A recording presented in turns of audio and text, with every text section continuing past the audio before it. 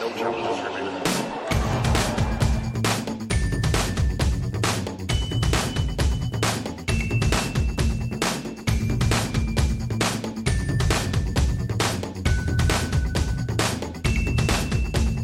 Welcome to episode 128 of No Challenges Remaining. I'm Ben Rothenberg, joined for the 128th plus time, my dear friend Courtney Nguyen. Hi, Courtney. How are you? Hello, Ben. I'm doing well. 128 is like a power of 2, and it's going to be our last one for a long time, until 256. So. Oh my God. I was like, wait, last episode? No, okay. No, we're not ending the show. This is a very sudden series finale. What? No, I don't think that's happening. I was waiting for the candid cameras to come out and be like, we pranked you. We don't have the budget on NCR to send a camera crew all the way to Singapore. Segue. How's Singapore, Courtney? Singapore's good. Singapore is keeping me very, very busy and very sleep deprived, but that's only because there's great stuff going on and I want to write about it or record it or do something with it all. So it's been, it's been a busy few days for sure.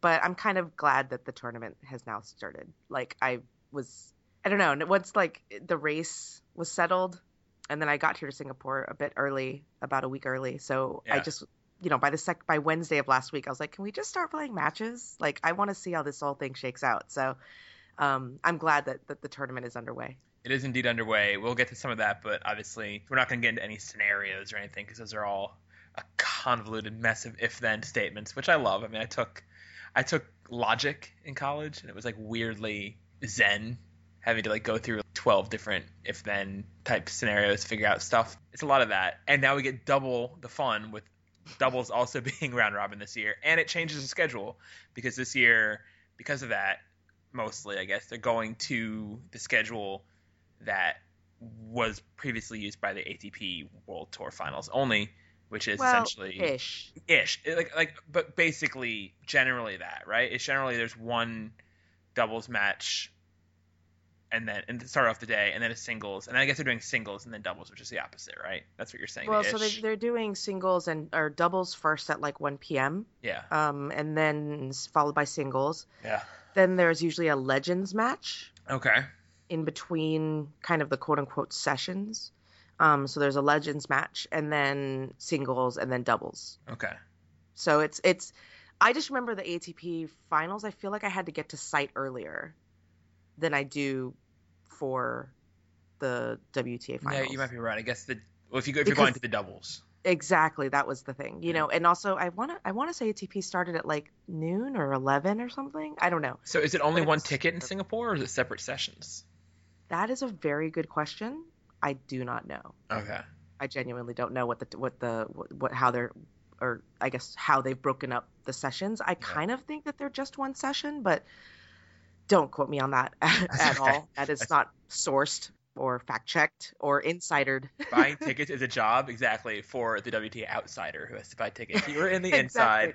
This is not your turf. I will say, though, I sort of miss, as a spectator, this is my first year in 4 years that I'm not at the WTA finals. That I think I qualified this year, but I think like Serena, I was just like, You shut it down. Shut it down. You pulled the Serena. I pulled the Maria. I'm here. I didn't shut it down. Yeah. You shut it down, but it's okay. And it's okay either way. And I enjoyed Maria's comments about that, which I don't think were necessarily. It wasn't the most direct shade she's ever thrown in her life, but she definitely made it clear to herself that she wanted to be here, and she is, and it proved well for her. I mean, I guess I honestly didn't get to see any of this match because it happened at some ungodly hour, which is a common theme for the Asia Swing in general when you're not there. But what did you see from Maria? That's the one match I kind of want to ask more about specifically. Sure. What did you see from Maria in her first match since Wimbledon, in our first completed match in Wimbledon, when she managed to beat Radwanska? What are always fun matches those two have? They are always fun matches, even though run. To quote, run. To quote Naomi Osaka, Radwanska just keeps getting meek-milled. Oh, that's also another thing I was going to get to. How great that is. But we'll get to that. We'll get to Osaka. We'll get to Naomi. Yeah. But I was in Wuhan and I saw Maria play that 2 sets and a bit against Stritsova in there, and then now having watched this match, and I just have to say, I've been across the board impressed by her level of form for someone who hasn't played a complete match since July. So what is that, like 4 months or something like Yeah. that? So against Radwanska, she was way like cleaner than I thought she was going to be, not just in her ground strokes and how she was hitting, but just in a lot of the decision making. I felt like she had her patterns in place. She knew how she wanted to play. She was keeping the ball fairly deep. We saw quite a bit of variety from her, which remains to be just always a funny thing. Because it is so awkward looking, even though I've now seen it for a while, like in terms of all of her drop shots and her slicing and I remember things like that. early in her career, a tennis friend of mine, like a message board friend of mine, Michael Mungeon, who may or may not be listening to this, like posted or sent something that's like, if I ever lost a point from Maria Sharapova lob, I would just end it all or something. But she has legitimately unlandsdorped herself a little bit and become she's no Radwanska, but she has multiple things she can do with the ball now. She doesn't do much, but she does. She can do. Yeah. Yeah. She's so much more well-rounded as a tennis player now than she was even just a year ago, and 2 years ago, 3 years ago, 4 years ago. I mean, it's so that was pretty impressive. And then against Radwanska too. I mean, because I think that when players come back from injury, what every player will tell you is that, look, I can go and I can practice all I want on a court, and I can drill and drill and drill and hit all of these shots. But I can't replicate match play, and I can't replicate the nerves that I'm going to feel when I take the court and I'm down break point or I have break point. And so I think that that's become such like kind of an accepted truism that I just apply it to everyone. So anytime anybody's coming back from injury, I'm like, well, there's going to be rust and they're not going to be as clutch. But, like, I don't know, maybe it doesn't apply as much to Maria. Well, Maria's had so many, like, mini comebacks in her recent career. She's gotten good at it, right? And because I remember the first real comeback she had from the shoulder injury was initially a disaster. Like, there were some – not that she was, like, losing everything and it was forced out of the sport, but, like, there were some matches early on. I want to say there was a match – I'm having vivid memories of a match in Los Angeles. I want to say, I guess it was 2009. Oh my God. Against Ula Radwanska. Yes, I was there. Which was like the worst thing I've ever seen in professional It's literally the worst match I've seen in my life. It's so bad. I really want to watch it now. But it was awful. It was really, really bad. And maybe Maria's rock bottom experience in the summer of 2009, which she pulled herself together relatively quickly. I think she wound up making the finals of Canada that year, which would have been in Toronto. In an odd year. Yeah. She got it together, and since then she's been better at it. I mean, she's come back to Stuttgart and won it unexpectedly a couple times, and other mini slump buster Pova is a high selling flavor, I think. Yeah, no, I agree. I mean, it's an interesting thing to just kind of pick Maria's brain or over the course of time, because she never gives you like so much in one sitting, but like if you piece little things that she says together over time, it paints a pretty, I think, clear picture of kind of how she thinks about the world and how she thinks about herself and her career. But she said earlier this week, obviously scheduling issues have been pretty dominant in the conversation about the WTA and whether or not the schedule needs to be readjusted. And so she said, she's the only player that has outwardly come out and said, I don't have a problem with it. And when she explained why, she said, I don't play a lot of tournaments. I can't fly around the world, and play 7 straight weeks. My body can't do that. But the way that I've been, kind of raised and taught throughout my career is you play a limited schedule and you back yourself to get deep at every single tournament you play. And that, I mean, when she said that, I was like, wow, that is actually that is such an outlier. Well, this goes back to what we talked about, I think, in episode 1 of NCR, which is the concept of swagger scheduling. Oh, yeah, right. Like, Sharapova is the ultimate swagger scheduler in that sense. I mean, Serena does it pretty well, too. And I guess not even – I was going to say some of the men, but most of the men tack in some smaller tournaments. Maybe Djokovic is doing it more now. He's not playing that many. Yeah, I'd say Novak. 250s. But, yeah, in general, a lot of the guys load up on events. Like Rafa, for example, this year played a lot of tournaments, which showed that he didn't have necessarily – supreme belief at the beginning of the year or whenever as he was making the schedule as he went along that he would be winning lots of matches. And he wound up being right about that, but it wound up, I think, eventually being good for him to sort of get into form, and now he looks pretty good. More on his match against Rosol later. But yeah, I think Sharapova's always had that, and she's also always been big on not forcing herself to play and not, doing the fairly common play your first round and pull out for the second round to avoid bonus pool penalty type stuff that other players do. So she's a scheduling role model, I guess you could say, although most players don't have the ingredients to make a Sharapova template work for them. So that's what's right for her. Let's put it that way. Yeah, she does what's right for her, and that's fine, and that's good, and it's different for everyone. And, there are going to be the Elena Yankovic's who have to play every week because they don't like practicing and they feel much better when they're in tournament mode. It doesn't make one better than the other. It's just two different formulas. But yeah, I mean, I think that just that idea and that idea of swagger scheduling just shows kind of the level of self-belief that Sharapova has, and it showed against Radwanska. I think at the end of the day, it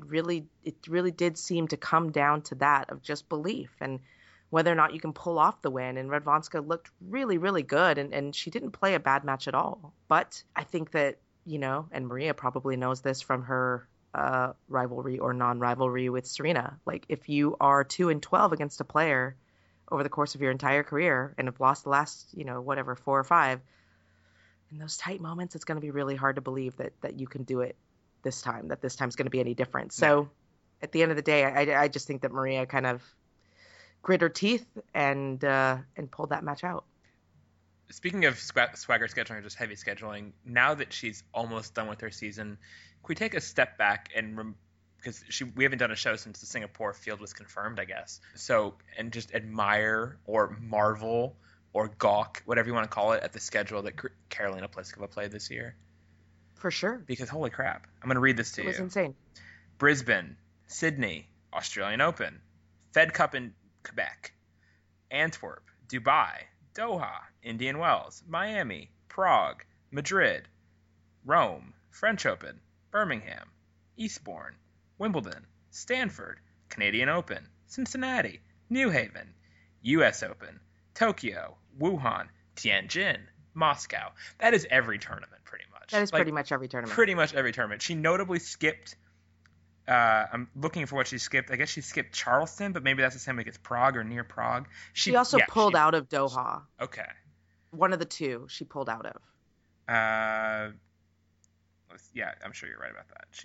She did, because she had just a little bit of a break right before Indian Wells, because I spoke to her at Indian Wells and we were joking about how it was like a quote-unquote vacation. She actually... to have a week off. She did play both, actually. Oh, did she play? She played both Dubai and Doha. Yeah. Maybe she lost early or something like that. Yeah, she did lose early to Carla. Okay. Yeah.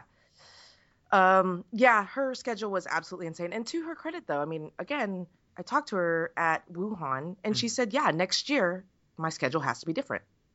Yeah. I fully recognize that. And, I mean, you talk about her, you just read off Pliskova's schedule. I mean, obviously Serena won her 3 majors and almost everything else, so she qualified for the finals very early. But Maria hasn't played since Wimbledon, and she qualified in September. Yeah. So, and she played 11 events, Maria Sharapova, coming into Singapore this year. So for Pliskova, it is kind of you need to kind of understand that you're an elite player now, and that you need to schedule everything around the biggest tournaments, around the majors. And you know who? Sorry, do you know who's another player who actually has the same idea for next year? Is Bencic. Oh, that's good. Good to hear. Yeah, she was saying, because I think I asked her about scheduling issues as well. Do you think the calendar's too impacted, too long? I asked her this in Beijing, and she said, no, it's just that, if you're losing first round everywhere, playing 22 events isn't a busy schedule, because, you're playing 22 matches. Who cares? The problem is that when you're winning, and so if you're winning, then you need to readjust your schedule. And so she was saying that, next year I probably need to, readjust my schedule and not play it the way that I played it this year. So, it's encouraging to hear that there is this kind of younger generation in Bencic and Pliskova who kind of understand that. Yeah, Pliskova, I think, maybe got caught in a little bit of a Mobius strip of constant scheduling. Well, she scheduled way too early, even early on, because I think she could have adjusted faster than she did. But then at a certain point, once it got past the U.S. Open, she was in Singapore contention. and wanted to load on as many things as possible. She got the Moscow wildcard, was going for it, and so that you can't blame her for like playing Moscow, for example, and Tianjin at that point, I guess, when she's vying for this elite qualifying thing. But just reading it in its totality is pretty cray. Speaking of Singapore qualifying, how are you feeling about the way everything wrapped up with the field you got there in Singapore? Because it could have been a bunch of different things. It could have been a lot of different stuff. Sure. No, I think it's a good field. I think that it's a field that, at least for me, like looking at it person by person, you're like, yep, I understand why every single one of these people are here. You never want to get in a situation where you're like, I don't know. And there has been years like that. Even like recent years, I'll say like even in 2012 and 2013, I think both of those years, I want to say, I might be getting this wrong, so feel free to correct me. No, I think I'm right. That both Kerber and Irani made it to the Istanbul both those years, and they just both never felt like really even remotely contenders, or even not even going to make things interesting even. And I think Kerber especially defied expectations of that somewhat. She had that great match against Azarenka, which is like a hidden gem match for all time, their round robin match in Istanbul one year. But yeah, I mean, those players felt like non-factors. And I guess once you take Serena out of the equation, especially, everybody who's in Singapore now, with the exception, I would say, of Safarova, who really hasn't done much lately and is coming off injury, and just I don't think you can expect nearly anything from her this week in singles anyway. But she played incredibly well. Yeah? Yes, she really, really did. She played well against Muguruza, far better than I expected her to. And so she very easily could spoil that group. I mean, if she pulls off a win over Kerber or something like that. But she was surprisingly good. that was still the most impressive thing from that match to me, even though Muguruza was amazing and like won in straight sets. I was like, damn, Lucy's playing really, really good. Yeah. No, I guess that works. So that puts her, I guess, more in the category of what like a Kerber was in Istanbul. She was far, exactly. Safarova was far better than Panetta, for example. Yeah, Panetta. I saw all of that match, and that match was short. Panetta losing 6-0, 6-3 to Halep in their first match. Very swaggery Simona Halep. It's interesting seeing Simona being top seed in a big tournament like this. She's like such an alpha in that match. It was kind of amusing to me. It was. No, there was an incredible amount of focus, and I've watched her practice quite a bit this week, and she's here with Darren, and a lot of just trying to hit the big ball, stay inside the court, finish things off, hit that inside out forehand. I mean, the idea to be aggressive is definitely on her mind. But I mean, I think that's maybe a little bit of what mitigates my concern about the field compared to like what you were saying before about a few years ago with Kerber and Irani, is that even if like this isn't like the star-studded field that maybe people may have wanted, the matchups, I think, are going to be pretty good. I mean, some of it is dependent on Panetta a little bit to kind of lift her level. But after seeing them all play over the course of the first 2 days, everybody played pretty well, honestly. And so I'm looking forward to like the matchups left and right. But the two wild cards after day one are both Panetta and Kvitova. Actually, yeah, I heard Kvitova I was seeing reports from her practice that it was dour, looked somehow stressed this morning in Singapore. I don't know if you saw that, but no, I hadn't seen that. Yeah, I mean it's tough. She said she felt weird yesterday. She lost in straight sets to Kerber. Had a good fight in the second set. At least got it to a tiebreak, I guess. But she just said she's felt weird. She said she got a blood test that wasn't the best, although in general her blood tests have been more positive. So she's optimistic, but she wasn't able to prepare as much as she would have wanted to for Singapore. So it's always hard to figure out with Petra, right? Because she was basically like playing the U.S. Open with like minimal preparation, and she made the quarterfinals. So she started to play better in the second set yesterday against Kerber, but who knows? Petra, I want to say in one of the Istanbul years, like they blend together for me clearly. I think 2012.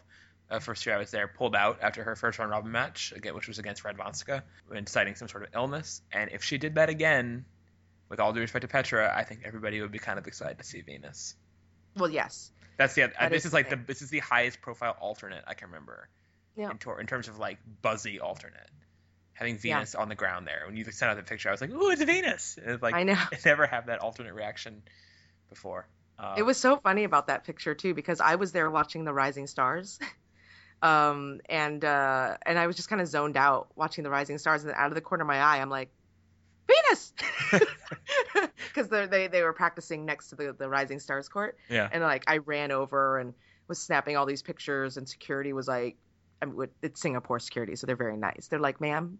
And I was like, yeah, hold on. It was like kind of one of those like, I need to get proof of life because no one will believe me if I just say that she's here. I need to actually get a picture. Yeah. Picture didn't happen. Yeah, exactly. The way of the world. No, I would love to see Venus play here. I think that would be great. I think that it shows so much. I mean, what I heard, and this is unconfirmed, but what I had heard is that after Hong Kong, she stayed in Asia. She didn't go back to the States. So I find that to be pretty interesting in terms of maybe, and today, which is Tuesday, is when the Zhuhai complete Zhuhai field will be announced. Okay. So I hope she's playing it. I genuinely don't know what the exact field is. So I hope she's playing that. I hope she's here. And I hope she gets a chance to play here in Singapore. But... I think I heard something, I want to say from like the WTA Insider, maybe offline, that said that Venus can be like top 5 if she wins Zhuhai. Is that correct? That is a thing that I heard. I haven't run the numbers, but that is a thing that I heard, that Venus could move. There's a potential for, at least as of when I heard the stat, which is before Singapore was confirmed, that if she were to go and win Zhuhai, that she could move up to number 5. It just shows how close everybody is, yeah. I'm sure it depends on Singapore results and stuff also. Exactly. I think it was kind of more one of those theoretical, like, I mean, even our good friend Reem Abulil, who's here for Sport 360 in Singapore, she and I were laughing, and we were like, oh my gosh, what if Venus gets in as an alternate and wins the year-end championships and then goes to Zhuhai and wins Zhuhai? That would be pretty great. I do not think that will happen, amazing. But it'd be no, I don't think it'll happen, but it's amazing. I wonder if there's, that would be, I'm all for that. It would just be cool to see her get in. So if Petra's not feeling, there's no reason for Petra's too good a player and is too much to go through the motions and pull. Remember when like Tipsarevic had that awful year-end championships a couple years ago? I want to say it was the second time he was in the tournament. Was he in it twice? Yeah, and he was hurt clearly and wasn't competitive in any match and just wanted to stay out there. And it was like, especially with the way London tickets worked, where you only got one singles match per ticket, it was just like, what are you doing? Like, this is not brave or anything. It's just a waste of everybody's time. So if Petra is feeling that, and it's obviously her right to stay out there and play as much as she wants to, but if she knows she's gonna be bad, she has no reason to try to tough it out. I think just go home. She's got Fed Cup coming up too. I disagree with that. I mean, if she knows that she's going to be bad, she still has a responsibility to play. But if she isn't feeling well and she's like pushing her body through something that she shouldn't be playing through, then I think she should pull out. But she was asked explicitly after yesterday's match whether or not she was planning to pull out. And she said, and she kind of looked at the person very puzzled and was like, she's like, no, and then smiled that sleepy Petra smile that you I know for sure know very, very well. I do, of course. And you probably see it more now that she is mono. I know. Do you remember that Wimbledon press conference where she literally almost fell asleep on the dais? Oh, sure. And like Wimbledon's not even a tournament with night sessions or anything. It was perfectly reasonable time of day. Yeah, well, I feel like it was after she lost to Flipkins or lost somewhere, and at some point at Wimbledon, and she was just like leaning like kind of completely on top of the dais, and then finally was just like, I'm tired. Like, okay, Petra, I'm sorry. We'll stop. She is quite the sleepy sort of Clifford the dog at some point. Yeah, she's sleepy pooch. Yeah, there you go. Any other Singapore thoughts on anything else? Anything you've observed or anything takeaways from the event in terms of how it's different than last year? One question. I'll ask you one general question. Sure. Before going to your sort of on the ground insights, Chris Clare wrote he writes like a preview package of a few stories before big tournaments, and one of them for Singapore was saying that this was a preview of the post Serena world in some ways this week. I saw that. Have you bought into that? Does it feel like that? Because that is something the tour obviously has been contemplating for a while, and this would seem to be a pretty good a chance to get that. Obviously, it's not going to be verbatim because Panetta's going away and everything, but this would seem to be like so when Serena's out, who's the best? Or is that what all of Asia has been, I guess? That's a little bit of what all of Asia's been, but at the same time, I guess I don't necessarily buy into it because I don't think Serena's going away anytime soon. Okay. So I think it's a little premature to think that like the post Serena Williams world includes Lucy Safarova. You know what I mean? Like it's like I think we're being a little rash. I mean, I think that we know I think that we know what the post Serena world is going to look like. It's going to include those players like the Bencics, the Keys, Maria, Simona, Kerber, Radwanska. I mean, the players that we just know in our heads, regardless of ranking, are probably the top, 10, 15 players in the world. Well, I guess I guess what I'm saying maybe more it looks like that in the sense of like Muguruza is the high seed in her round robin group. Right. Like she is now like there is a void and she has filled it this fall. Yeah. And so that sort of seems glimpse of the future to me, I guess. Her in particular this week is who I've gotten that sense from. It's like, oh yeah, you're like a number 2 seed at the year-end championships. That's like a real thing. Yeah, you but don't I don't look into that. Okay, yeah, no, I totally agree with that, but I don't see what that has to do with Serena. Okay, that's fair. Like that's what I'm saying. Is like, yeah, we have a tournament going on. It's a great tournament. These are the best women in the world. Sans Serena. The swagger around Muguruza is real. The hype around her is real. It's hard not to watch her and genuinely believe that she's the real deal. Did any Spanish press make it down there? Because I know a couple of them are contemplating. Oh, good. There's 1, 2, I think 3 Spanish press. The biggest press contingent is actually the Czechs. They outnumber all of us. There's probably about 5 or 6 of them. That's the first. Yeah, which makes sense because the Czechs outnumber everybody in the field with That's true. 4 players. With Kvitova, once you count Lvachkova, Radecka. Yeah, exactly. Kvitova, Safarova, Lvachkova, Radecka. Plus they have the Fed Cup final, so there's a lot going on for them. Mm-hmm. Yeah, I mean the swagger and the belief around Muguruza I think is pretty legit. But yeah, I think I'm looking forward to this week. I'm excited for it. From a complete tennis nerd, tennis fan perspective, I don't have the Chicken Little panic about a post Serena world. Maybe because I've kind of like accepted it at some point, like that in my head. I'm like, well, it isn't going to be the way that it is all the time, and we do have to get ready. So I've been focusing more on the youth and the next generation anyway. But yeah, I don't know if like. No, I get what your basic argument is that Serena is still going to be around long enough more, which I think everybody agrees with, to the point where the rest of the field can shift in however much longer she's out there. Like, for example, like, okay, that's totally right. This piece gets written, and it's here. We're going to get a glimpse of the post Serena Williams world. Next year, what if she doesn't play the finals again? Do you write the exact same piece? You do, right? Like theoretically, hey, and if anything, it's more relevant in a year. Especially if she runs the table or comes close to it again next year. And again, no shows the final. Yeah. Right. So so I don't think that there's anything about this field, I guess is what I'm saying, that would make you trigger the like, this is what the post Serena world looks like. Because I think that the post Serena world doesn't necessarily look like this field. It will look like the field probably of next year. Okay. Yeah. I don't know. That works. That's my thought. I'm fine with those thoughts. Okay. Thanks, man. Is the doubles feel like a different thing? Because the doubles obviously expanded to 8 teams last year, which is still single elimination after being 4 teams as single elimination before, which always seemed way too small. Like I completely think that was the wrong thing to do. I would have been fine if they had first upgraded or gone the other way and kept it at 4 teams, made it like a 4-team round robin, like the Rising Stars event or something. Right. But yeah, that was way too rushed before. It was only 3 matches for those teams who play all year. And then now it seems to be going to maximum equal to singles. The doubles players seem happy with this. Do you think this is it's a big win for doubles? Everybody talks about doubles being a endangered species. This is a huge win for women's doubles, which I think is arguably like the most underserved of the 4 main disciplines on tour. Well, it definitely is, actually. That's not even debatable, I don't think. Yeah, no, it's a massive win. I know that the players are incredibly happy about it, to just be given the equal platform. And I think that even more so this year, because of the rise of Martina Hingis and Sonia Mirza, you now have kind of a marquee doubles team. And they did all access, right? Yeah, they did all access. I mean, they are a Which is unheard of for a doubles team to do that. Yeah, if you can confirm this team for your tournament, you actually will use a doubles team in your marketing materials. Like you would put Martina Hingis up on a billboard. You know what I mean? And that's not Sonia, necessarily especially in Asia. Sonia, especially, yeah. Asia, So I think that's been massive for women's doubles. I think that so you have this one dominant team that's not just dominant, because we've had dominant teams in the Italians and Raymond and Huber. We've had dominant teams in the past, but you have a dominant team that are a couple of marquee names who are winning at the clip at which they're winning.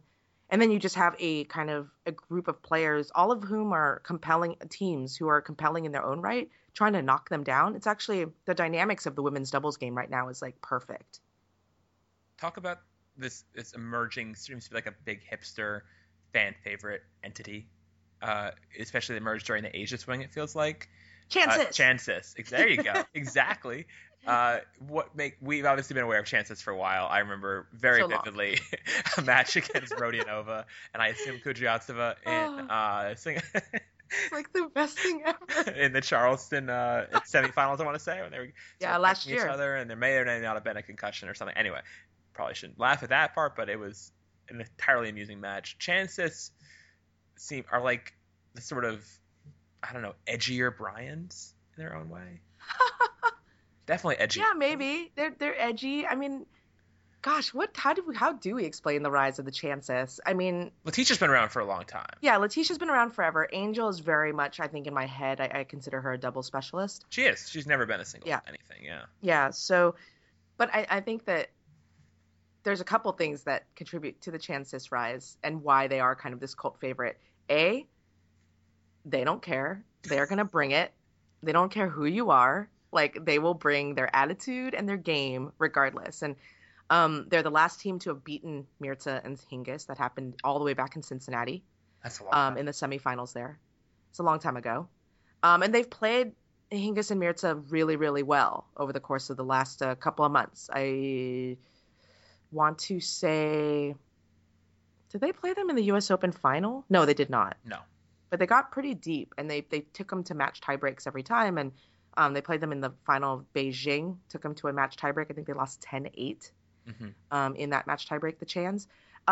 So yeah, they have no problem like ripping a forehand at Martina Hingis. That's pretty cool. I think that's pretty neat. It's kind of always been Letitia's MO. I know Letitia I was aware of. I remember seeing Letitia the first time I went to Indian Wells in 2008, and she was there. She was a qualifier, I assume, and she was playing a seeded player, Sybil Bammer. It shows how long ago this was. And Sybil Bammer's like daughter was sitting in the front row. I remember this very clearly. And Letitia just like wiped the floor with her. It was like 2-0 or something ridiculous. I remember this. And Letitia was just has this real sort of like, just don't fuck with me vibe. You just like it's more overt than most players on tour. And something about it is weirdly aggressive, but also like friendly, and I don't know what it is, but I'm like super into it. Letitia Chan. Letitia is not her given name. No, of course not. She has obviously a Chinese name. Most Chinese, well, not just Chinese, most Asian folk, we pick a English name at some point. Yeah.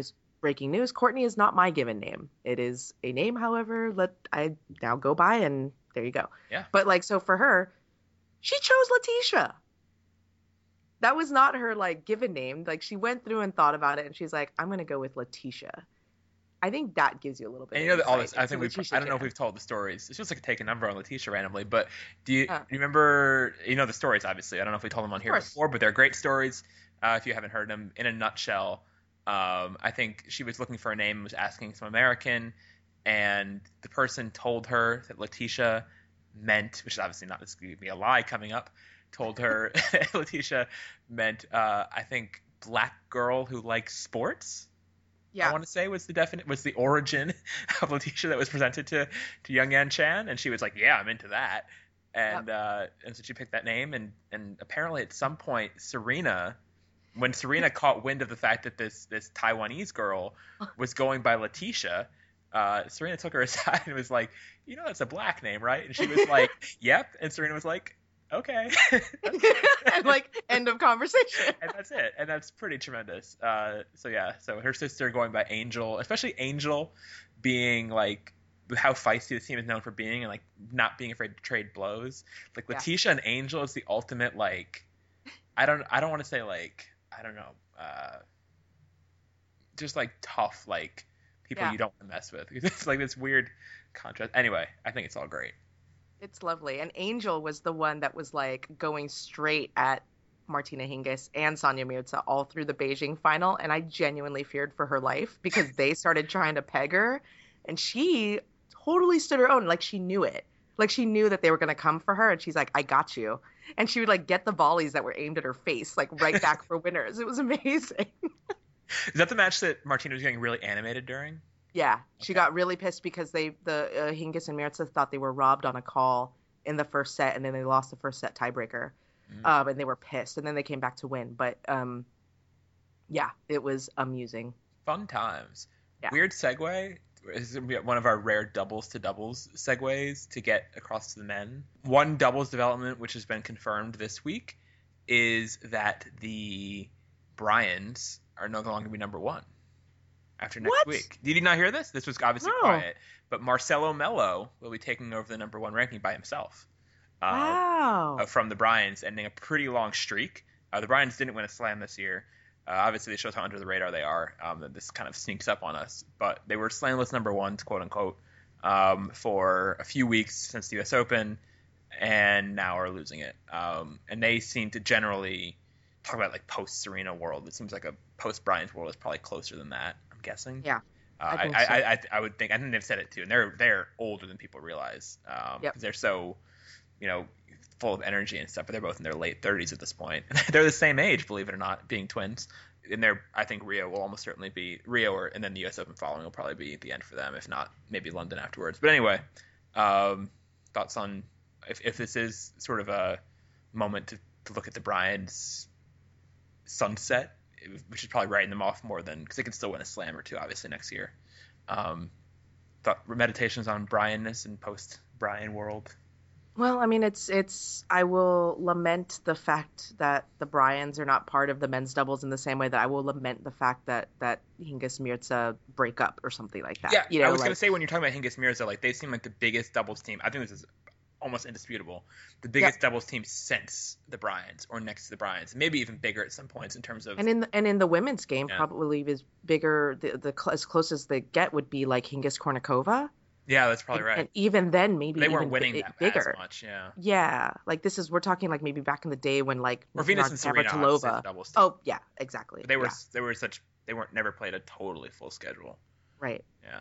Right. Yeah. No. So it's kind of like that. That's how I feel about the Bryans. Like I think the men's game will take a bit of a hit, obviously, especially in the States, because the Bryans are such a good sell at tournaments, American tournaments in particular. So you lose them as kind of ambassadors once they decide to hang up their rackets. But I mean, what they've done throughout their career and what they did to help grow the game of doubles in the States and kind of keep men's tennis on the radar for some. Yeah, I think men's doubles. Men's doubles. Yeah, it's been pretty neat. It's definitely, talk about post world. I mean, like, this is definitely the thing that can happen, because all 8 men who won doubles titles this year at Slams, men's doubles titles, were first time winners. None of them had won before. Wow. Which is pretty crazy. And a lot of them were like kind of people we think of more as singles guys. So the winners were, Bolelli, Fanini, we both think of as more singles guys. They won Australia. The French was won by Dodig Mello, who are doubles guys for sure. Mello is the one who's getting to number one. Now, Wimbledon was won by Royer Takao, and the U.S. Open was won by Herbert Mahut. So those are all new faces. And again, like, faces, with the exception of Mello, Dodig's getting older too. Everyone's old in doubles, like I shouldn't say, pretty much, for the most part. But it's totally going to be a chaos time without the Bryans. And already has been, I guess, this year, arguably. Yep. So London men's doubles will be parity fun in that way too. Segueing briefly just to slight updates on American men's tennis.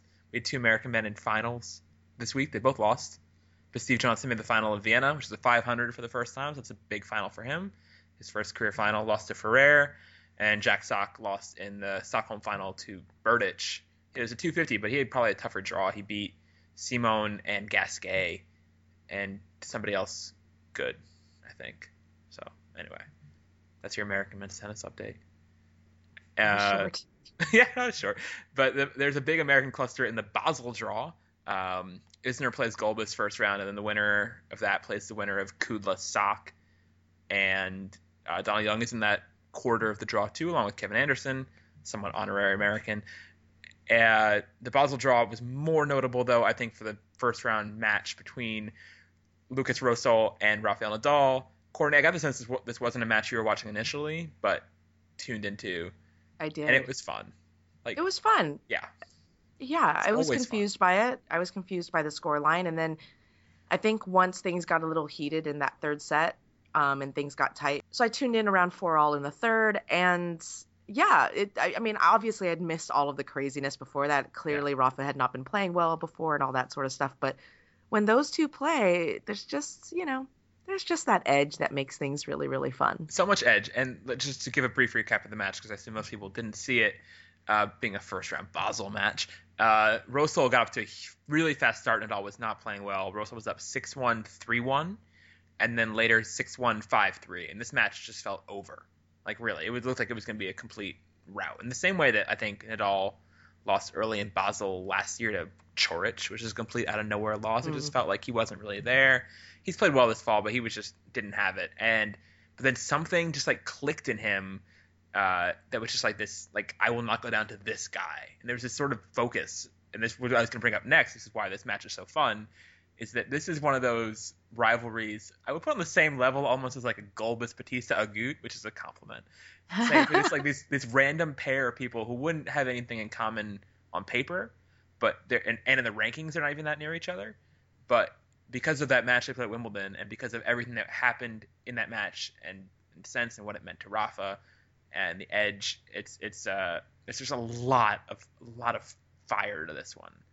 In a way, and it's something that the ATP doesn't have very much of. Yeah, totally. Yeah, exactly. That's what I was gonna say. Is just that, like, I know people don't. I mean, I know a lot of people don't feel this way. Like, they want their tennis to be super classy and I don't know, like elegant, genteel. Exactly is the right word. And I'm just not like that. I mean, It's probably a little bit of why I am a big WTA fan. As opposed to like ATP sometimes, because even if the tennis is compelling on the ATP, like, I need that kind of like that little bit of edge, or at least, even if it's not even true, a perception of edge. Even I'll take that.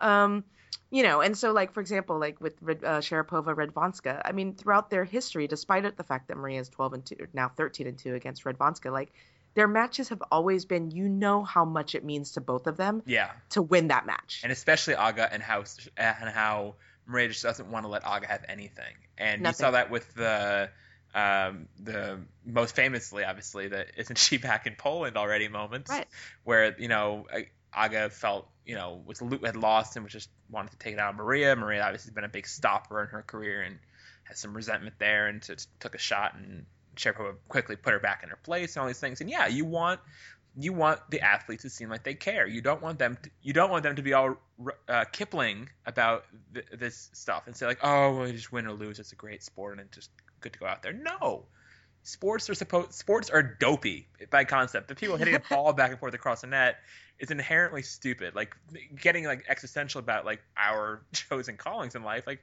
we follow people around the world to watch them hit a ball, and eventually one of them will miss or hit the ball so well the other one won't hit the ball. Like, what is this? So you want them to at least care. We care because there's emotions and drama in it, and the authenticity of those emotions is important. And in moments like Nadal Rosol, you feel like you're seeing authentic emotions. Like, so this move ahead in this match, Rosol was up 6-1, 5-3. Nadal started playing a little bit better, and Rosol hit this shank volley and just started choking from there. He lost 4 straight games to lose the second set, 7-5. Then he lost the next 3 opening games of the third set to have lost 7 straight games total. And it looked over. Nadal was up 4-1 in the third, and then Rosol suddenly came back. Sorry, let me go back. When Nadal was up 3-0 in the third, Rosol was about to serve and started complaining to Ali Neely, like went up to the chair and started ranting about how Nadal was taking too long to get to the baseline to start the game after Neely called time, because Rosol walked there really fast, and Nadal took the full 30 seconds you're allowed. And Ali Neely, the chair umpire, was like, "What? The game hasn't even started yet. Why are you complaining about time? Like, it's still no. go away. And we're just baffled by this. And Russell was just trying to, like, clearly this was a scoreboard influenced complaint. You wouldn't make this complaint if you hadn't just lost 7 straight games. And it was authentic, and Russell, to his credit, I think, is sort of like the ultimate heel, I think, or like a dream heel in some ways in the ATP. Obviously, everyone knows Andy Murray saying everyone hates him on tour to his face, which is rude. but clearly Andy felt that way, and clearly other players feel that way too. There's some, you can put together a montage that's not quite Daniel Kelleher level of conflict, but, he has these moments that pile up. But he does it in this way that's just like purely, like, it's first and foremost described as annoying people. Like, there's nothing with the other heels we have, quote unquote heels or villains people like to make. So like a Fanini, yeah, but like Fanini also like may have say like racist things at some point, or Kyrgios might have this sort of drama too, but also is offensive and possibly problematic and curses whatever. Russell just seems to be annoying people. Yeah, keeping it G-rated, but just being annoying, and it's sort of it's a very palatable sort of annoyance for me that way, and it brings an edge to things. And going forward, Russell leveled the match at 4-all, and then Nadal started complaining about Russell tapping his racket once before the point start, which he'd been doing every single point. I think just one time he did it like a little bit later, and it caught Nadal as he was starting to get his motion going, and Nadal started complaining. And Ali Neal again was like, what's going on here? Like, this has been going on the whole time. And again, it was the thing where it was a scoreboard influenced agitation, understandably, and that all shows these guys were not enjoying losing.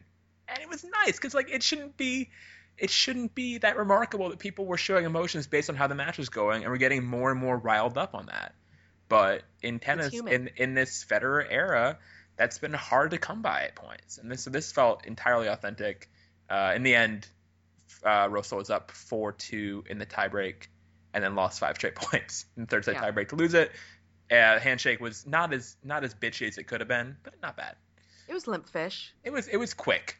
It was very quick. It was perfunctory. It was very perfunctory, yeah. But it could have been worse. It could have been. And yeah, it was just fun, and it made me wish that there was again more bad blood, I guess. I don't know. Yeah, I mean, I agree. I don't think that this is like breaking news coming from either of us. No, I think it's been a common theme throughout. This was just a really good case study of it today. I think is what it was. No, because I think on some level, like, especially putting it into the context of your thing about, we've traveled the world and we watch these people hit a little yellow fuzzy ball. Like, it's like, yeah, we do. And then, like, when we then go and talk to them afterwards, and they're like, well, whatever, it's okay. I'm like, well, then why am I here? Like, you clearly don't care. Why should I care? Do I care more than you care? Like, you know what I mean? Like, you just kind of get a little, sometimes you can become numb to it, I guess. So in those little moments where it cuts through and you see that edge, it's like really fun. Well, that's why, oh, this is exactly what I love. That's why, like, the Serena post-Vinci press conference doesn't bother me in totality, because totally. You should feel this way. All this hype and everything, all this attention, all this stuff was because this all meant something. And when it all disappeared in shocking fashion, it should hurt. You shouldn't be happy. You should be pissed. You should be devastated. And she was, and it was authentic and great in that way, I think. Or, you wouldn't want her to go in there and just put on a brave face and smile. And you also, like you said, I agree. When people are, like, fine with it, I think this is maybe a complaint that people have had about players like Sam Querrey and Sloane Stephens, the two that come to mind. They both have the same sort of way of seeming to brush off losses or disappointments. In this way that can be frustrating as a media person, and maybe that's just how they act. Maybe that's not how they're actually. Maybe they do have a fire burning within we don't see, and people closer to them say that. You want there to be visible emotions, because this is entertainment, and it is supposed to be compelling for these reasons. Because I think a good recent example of that was in Wuhan, after Simona Halep blew that lead against Jo Konta and lost in 3 sets. And so she came into press fairly quickly, and she was kind of doing the whole professional press conference, like, yeah, I really don't know how I lost, but she was fine. I mean, she was just like, yeah, there are some positives to take from it, but, et cetera, people asking her about her schedule, things like that. Yeah. And then towards the end of the press conference, I kind of like raised my hand and I was like, like, how are you disappointed at all? Like, are you just like how disappointed are you? I mean, you were up, 5-1, 5-2. Yeah. And then finally she just kind of looked at me. She's like, I'm really mad. Like she's like, I'm really not happy right now. I'm really frustrated. I don't know how that happened.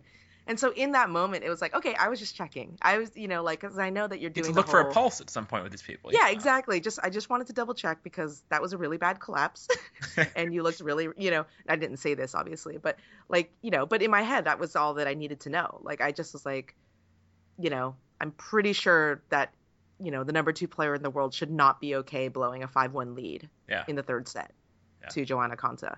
So I'm just checking to make sure that you are indeed human. No, it's like for it's like for every sport. I mean, I know when I was watching, like back when I was in high school, we were watching like March Madness, and I knew people who would like sometimes like make fun of the college kids when they lose and start crying on the court.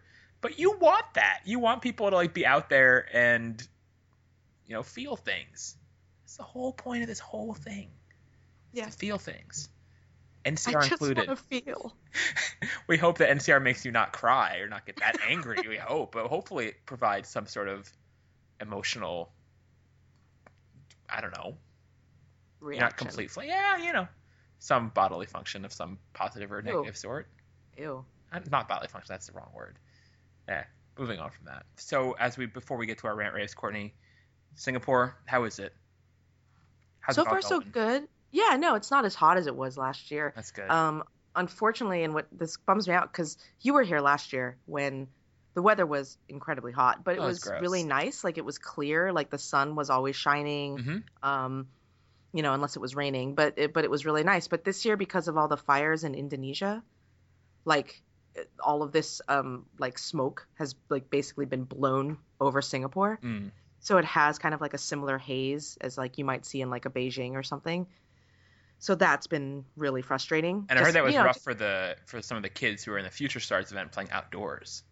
Yeah, I mean, they suspended it. They suspended the outdoor events when it got pretty bad. Excuse me. But yeah, so that's kind of been little bit, just because like you step outside and you're just like, ugh, like it just feels like you're 3 miles away from wildfire. So that's been unfortunate, and they couldn't plan for that, obviously. And it's not pollution; it's literally wildfires that are burning out of control in Indonesia. But yeah, other than that, it's been good. The players have been, kind of in a not a grin and bear it. That's actually not true. Actually, I take that back. The players have actually been really good because quite a few of them, even though I guess Lucy and Flavia were the last 2 that actually played Moscow. Yeah, everybody else didn't. Right. So they're all like actually somewhat well rested insofar as they had like about a week, some 2 weeks, some longer to kind of rest up. So that was pretty good. Oh, the singles players, yeah. Because I'm thinking like Carla was in Moscow. Right. Yeah, no, in the singles. So far over the first 2 days, I've been pretty impressed by the level of play. So that's been good. But yeah, looking forward to seeing what happens. I mean, because this result can, for a lot of these players, redeem what was an otherwise maybe good but not great season. It's hard to have a great season when somebody else is having what is possibly the greatest season of all time. Right. Almost nobody except for Serena had a wire-to-wire great season. Like nobody. No one. Zero. Nobody. Not a single person. No, which is what made this year so crazy. I mean, like maybe you can put somebody who had like really low expectations. Like if you wanted to say like Baczynski had a great season, yeah, okay, I might buy into that maybe. Or Bencic, but not even Bencic. But Bencic started bad. Slow. Yeah, she had like 5 straight losses to start the year or something like that. Yeah, so I mean, really, there was almost nobody. And Sharapova hasn't been losing, but she was hurt, and so that obviously counts against her. And yeah, it's been Sharapova's slugging percentage has been very good. Yeah, exactly. Like when she's there, she does pretty well to perform. There's been a lot of bad hit by pitches, really. Yeah. She got beaned.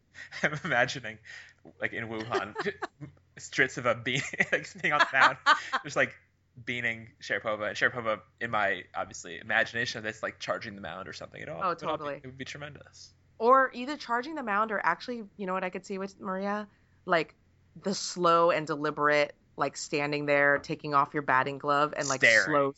stare and stroll to first base. Yeah, staring the entire way. And maybe a few pointed, screams, like yells over some invectives here and there. But Tremendous. All right. Well, thank you guys very much for listening to this episode of No Challenges Remaining.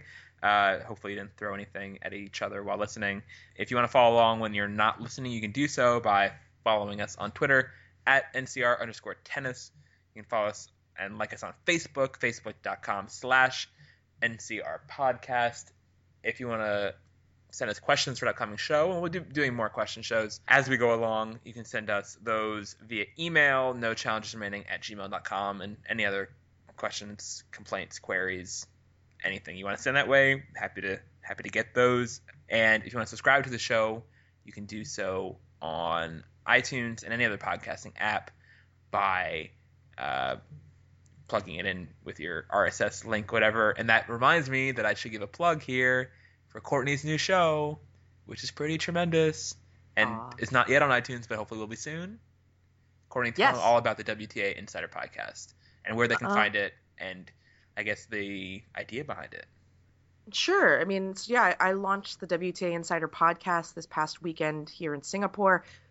Already have 3 episodes up, which has been occupying most of my time in terms of editing and trying to grab the sound clips and stuff like that. You're doing so much talking to microphones lately. Like, podcast, I can only imagine how exhausting like podcast bigamy must be. It's not fun. No. It's one of those things where I've had to, kind of tell people, because you were like, well, but where's your writing on this and that? I'm like, I can't, if I'm live blogging all day and then I'm also podcasting, like I have 0 time to write. So it's kind of been a forced, very weird balance. But yeah, the podcast is launched. My goal for the podcast was to try and do something that's just different from the other tennis podcasts that are out there, including NCR. Yeah. All of which are very conversational and very opinion heavy, personality heavy, all that sort of stuff, which I think is fantastic and great. And I encourage everyone, if you have opinions, start a podcast. It's an easy way to get them out and stay sane. It's cathartic. It is cathartic. But at least for the WTA Insider Podcast, what I've tried to do is basically get out of the way. And as Ben was saying, I do many podcasts and I do a lot of radio. People hear my voice a lot. They don't need to be hearing it any more than that. And if you listen to NCR, you hear my opinions. I don't want to be redundant and issue those opinions again on the Insider Podcast.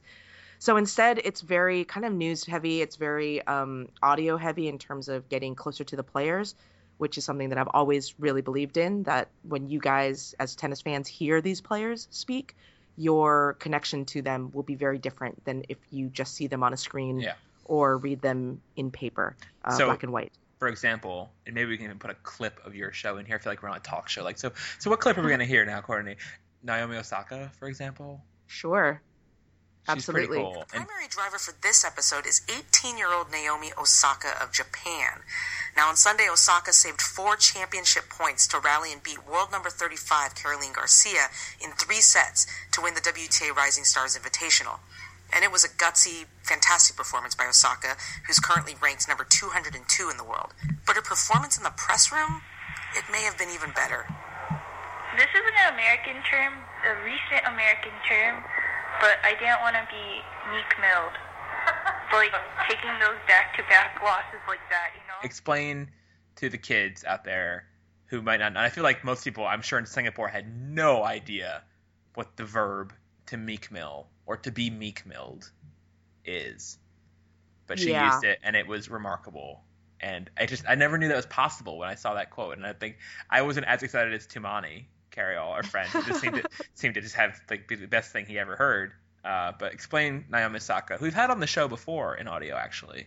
Yep. When she had her she had her Stanford breakout a couple years ago. But yeah, that's the kind of taste of thing you'll get on WTA Insider Podcast, I hope.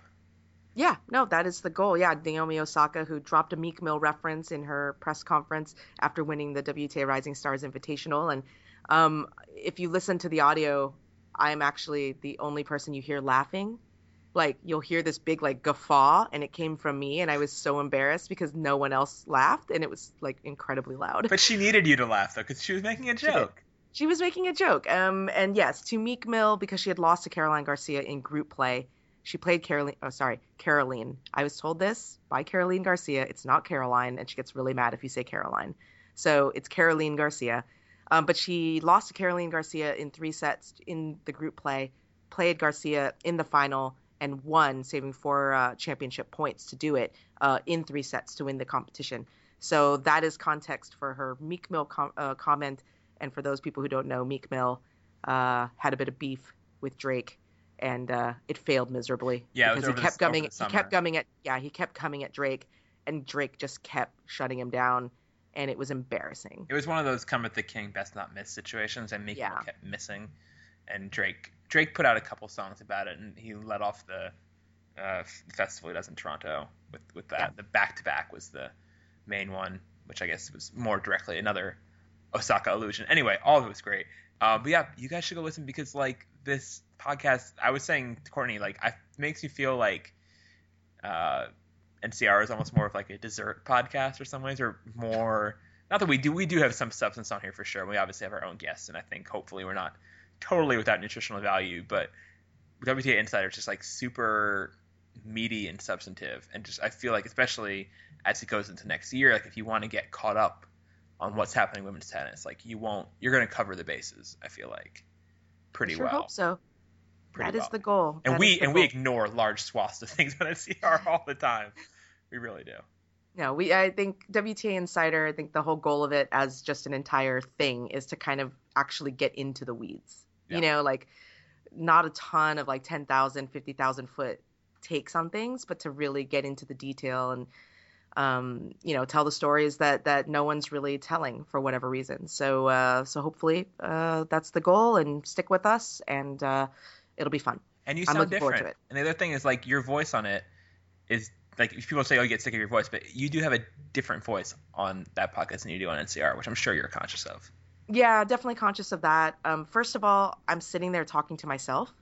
Yeah. Which is so hard. Like, you guys don't even know. Like, it's like really, really difficult for me to just sit and talk. So it didn't sound natural, I thought, when I was doing dry runs, to do it talking in my very conversational tone, because I just sounded like a crazy person. Yeah. So it is a little bit different. It's a little bit more scripted, and because of that, because I am trying to convey information as opposed to have a conversation, because I'm not having a conversation. So, but if I'm conveying information, then I'm conveying information to the listener, which is the conversation. So the tone has to be a little different. Dare say it's Koenig-esque. Oh my God! Stop with the serial stuff, you guys. I saw that, and I kind of agreed with it. No, it's very, I mean, everybody knows me. I listen to like tons of podcasts and stuff like that. It definitely, has podcast voice, but it's not necessarily serial. It's NPR, it's This American Life. It's kind of all of the, all of that sort of stuff kind of influencing me in terms of, in how I do it. But it'll get better. I'll get more comfortable as the episodes go on. So, come along for the ride, and you'll hear funny exchanges between Mia Sharapova and her agent Max Eisenbud. You'll hear, just Osaka, fun stuff. I think Osaka, Garbina Muguruza, Sonia, and Martina. Yeah, I've enjoyed it so far. Yeah, I think everybody has too. So check that out. And now, at long last, we will rant rave. I guess that could have been a rant rave right there for the show, but I'll give you a real one, Courtney. You got anything else? If you have any more talking to do, anything else you want to share feelings on? My only thing that I'll say is that I'm currently in my fifth week away from home. Uh-huh. So I've been in Asia for 5 weeks now, possibly going on 6 if I make the trip to Zhuhai, if I qualify for Zhuhai. That's still up in the air? It's still up in the air. I don't know if I'm actually going or not. Last night in the mini bar, I didn't realize that there was a second drawer of my mini bar. I just thought that there was a fridge, and inside my drawer was a pack of cheddar cheese Snyder's pretzel pieces. Ooh. And I was like, oh. And so I grabbed them and I started eating them, and literally the first bite, all I could think was, this is the first taste of America. Not home, because I saw my sister and my family last week, and I got some home cooking, all that sort of stuff. But it was the first taste of America I've had in 5 weeks, and it was glorious. And it was just the best bag of pretzels I've had in my entire life. I just savored every single bite, and I loved them. And weirdly, can't wait to get home to just kind of keep buying Snyder's cheddar cheese pretzel pieces, because now I just have this ratatouille connection to them. And it makes me happy. And so yeah, go get yourself a pack. They are tasty. They are good. Thank you for that. I have That's a really random one. That was good. That was so good though, because Ben's like, I was gonna say something. Because I'm normally with the heavy cultural things. I'm like, no, pretzel pieces. Well, I did pumpkin spice lattes last week, so we're just clearly just hungry on this show, which is fine. I have a very mini one. I was just listening to my iTunes on shuffle as I was waiting for the show to start, and I shuffled to Antichrist Television Blues by Arcade Fire, and I think it's still amazing that Arcade Fire has a song about Joe Simpson. That's really my whole end of that rant. I just think it's incredible. I'm very glad that happened to like commemorate the last decade, like the previous decade, the aughts, whatever you want to call it, succinctly. So aughty. It's so aughty. I don't think there's like anything that like makes me happier as an aughts like time capsule thing that would need a lot of explaining. All of it. It would be like an aughts think piece about like these 5 artifacts define the aughts, and it would be that song. So that makes me happy. If you don't know that song, listen to it. And the other thing is I went to a Redskins game on Sunday, which is the first time I've been to an NFL game. A Washington game? A Washington, they call them the locals. Is that what? Yeah, like the locals are playing this weekend. Funny. People use these euphemisms for obviously the team name, which I already said. And I'm not like, obviously to introduce the topic, it was necessary to say that. People make the weirdest cartwheels around the team name, which has been relatively recently decided, honestly, because I mean I've been living in DC for close to 3 decades now, and the team name was never an issue for the first 2.5 of those, and it's become more. And I think it's totally valid for it to be an issue now, but it's just sort of strange how it became one relatively suddenly after being a non-issue for a long time. Anyhow, I think they should change the name at this point, but they're terrible. And I went back to their stadium for the first time in like 4 or 5 years, and it shrunk. They removed like 18,000 seats from the stadium. I didn't really realize it, and it's really striking when you're there. It went from like 91,000 to 73,000, and it felt, because even though it's still huge, it made it feel like just this weird diminished, shrinking, like ruin in progress. It was like some big coliseum that was already like losing pieces, and it was sad, but it was also felt deserved because the Redskins, the Washington football team, the reason I haven't been there in so long is because they're terrible and they totally alienated everybody. And so it was this weird sense of like architectural karma. I don't know. Yeah. I don't know how to describe it. It was like a very odd feeling being in this stadium that had like large bites taken out of it.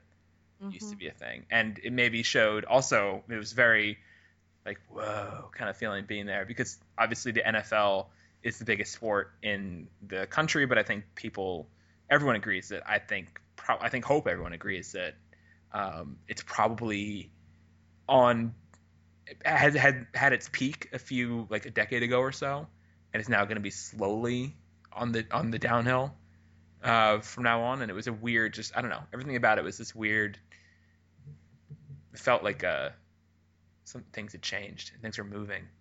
It was different. And taking like 18,000 seats out of a stadium, that's drastic. That is an admission of defeat. I can't imagine. That's a lot of money. That's a lot of money to do that. And just for optics. And also there's the part of the reason, as someone told me, which makes total sense, is the NFL has these weird blackout rules where if you don't sell out your stadium, the game doesn't get showed on local TV, which is an insane rule and should be abolished immediately. But so in order to keep the Redskins on TV, they had to shrink the stadium. And I don't know to pull it back to tennis somehow, I don't know if this is going to happen to Wuhan or to I don't know what other stadium seems big at this point. But yeah, it was a weird thing, and it shows that sports, are not immune to changes and pressures. We haven't seen like a major sports league fold in our lifetimes, but this goes to tennis too. I guess you see tennis tournaments fold all the time or move or whatever. But makes you wonder, when this stadium was one of the biggest in the NFL, how permanent any of this is at all. So that was weirdly high sounding. Sorry, but that was my thoughts. And the chicken tenders are just as bad as they were when I was there before. The fan experience is awful. That's the big thing. That's part of why is what I heard. Yeah, that's the big thing that I heard, is that it's just not fun to go to that stadium. It's better now than it used to be, because like the parking lot's empty, traffic isn't as bad because it's emptier. So, but isn't it like isn't it Washington that like you can only bring in like a small Ziploc bag of like M&Ms if you wanted to, or something like that? It used to be really, really Yeah. like militant. Really about, militant. Like there was like yeah. Gestapo. Yeah, that was like. I remember my dad actually had like a bag, exactly that. Like had like a bag of M&Ms in his like coat pocket, and they like confiscated it or like threw it away, and he was like livid forever about that. Yeah, like, no, I would be. Yeah, I would absolutely be. I'm like, okay, fine. Like I can't bring like a foot long, or a 10-foot long. That's like potentially dangerous, but yeah. But like if I want to bring in a bag of peanuts, or if I want to bring in a bag of like sunflower seeds to a baseball game or like a football game, like you got to let me do that. And most baseball does. Baseball's usually better about it. But like and the thing is like it wasn't like they even sold M&Ms inside. Right. It wasn't something that was available. He just wanted it because he likes chocolate, and they didn't sell chocolate in the stadium and all of it. Yeah, Dan Snyder is just the worst person in sports or one of the worst. He is competitive, but he's awful. And it was this weird sense of, in that way, like karmic justice that his building is collapsing around him piece by piece. So all of it was fun. Tennis players have gone there. Serena was there for the season opener when her Dolphins were playing. Wozniacki was there somewhat when she was associated with one of their players, Ryan Kerrigan. So, tennis and Redskins have decent-sized connections. And, yeah. I was trying to make this relevant to people who probably don't care about the Washington football team. But there we go. I guess that'll be it. See you guys later. We'll be back with you next week after Singapore, I guess, from Zhuhai, wherever you are in the world, Courtney. Hopefully wherever you are, you're having a lovely time. And we'll see you guys next time. Bye. Bye-bye.